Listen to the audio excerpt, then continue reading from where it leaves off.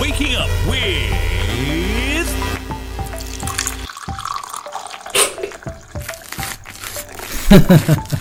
Shivraj Prashad, your host on Good Morning Grammar.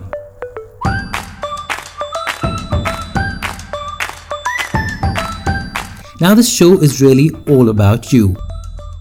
If you hear someone using poor grammar, pronunciation, or just enunciating ideas poorly, instead of being rude and correcting them, just turn them over to our Good Morning Grammar experts. Now it's time for Tricky Tuesdays with Pallavi Narain. Today I would like to talk about the difference between scratch and itch and looking for something and finding it.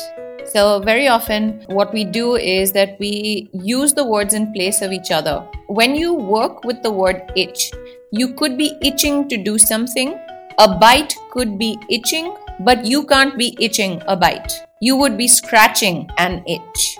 And sometimes people actually use one word in place of another. If you've walked past a bramble bush too closely, you would get a scratch, or it would scratch you.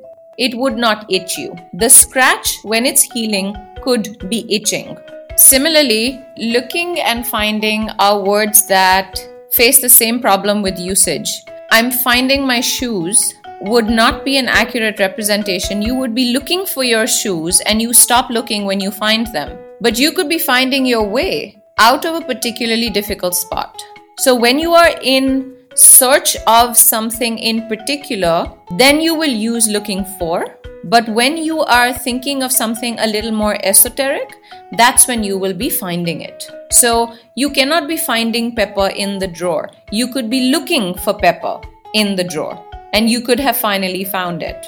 So how to use these words correctly is also fairly confusing. So as mentioned before, if you are in search of something particular, you would be looking for it, not finding it.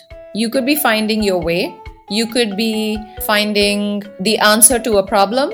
You could be looking for a person, but you won't be finding them because the person is specific. So you would be looking for them. Similarly, with scratch and itch, you have to be scratching an itch.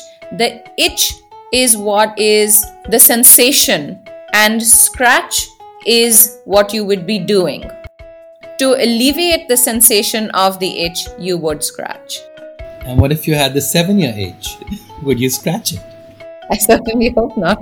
Or maybe someone else will scratch it for you. That's getting rid of your itch. The easiest way to get in touch with me is over email at thebutterflyeffect@icloud.com. Till then, see you next Tuesday for more tricky words on Good Morning Grammar.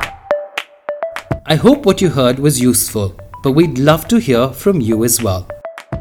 You too can feature on any episode by sending in your request or feedback with a voice message on WhatsApp on +91 962 547 5442 or via email at shivraj@brevis.in.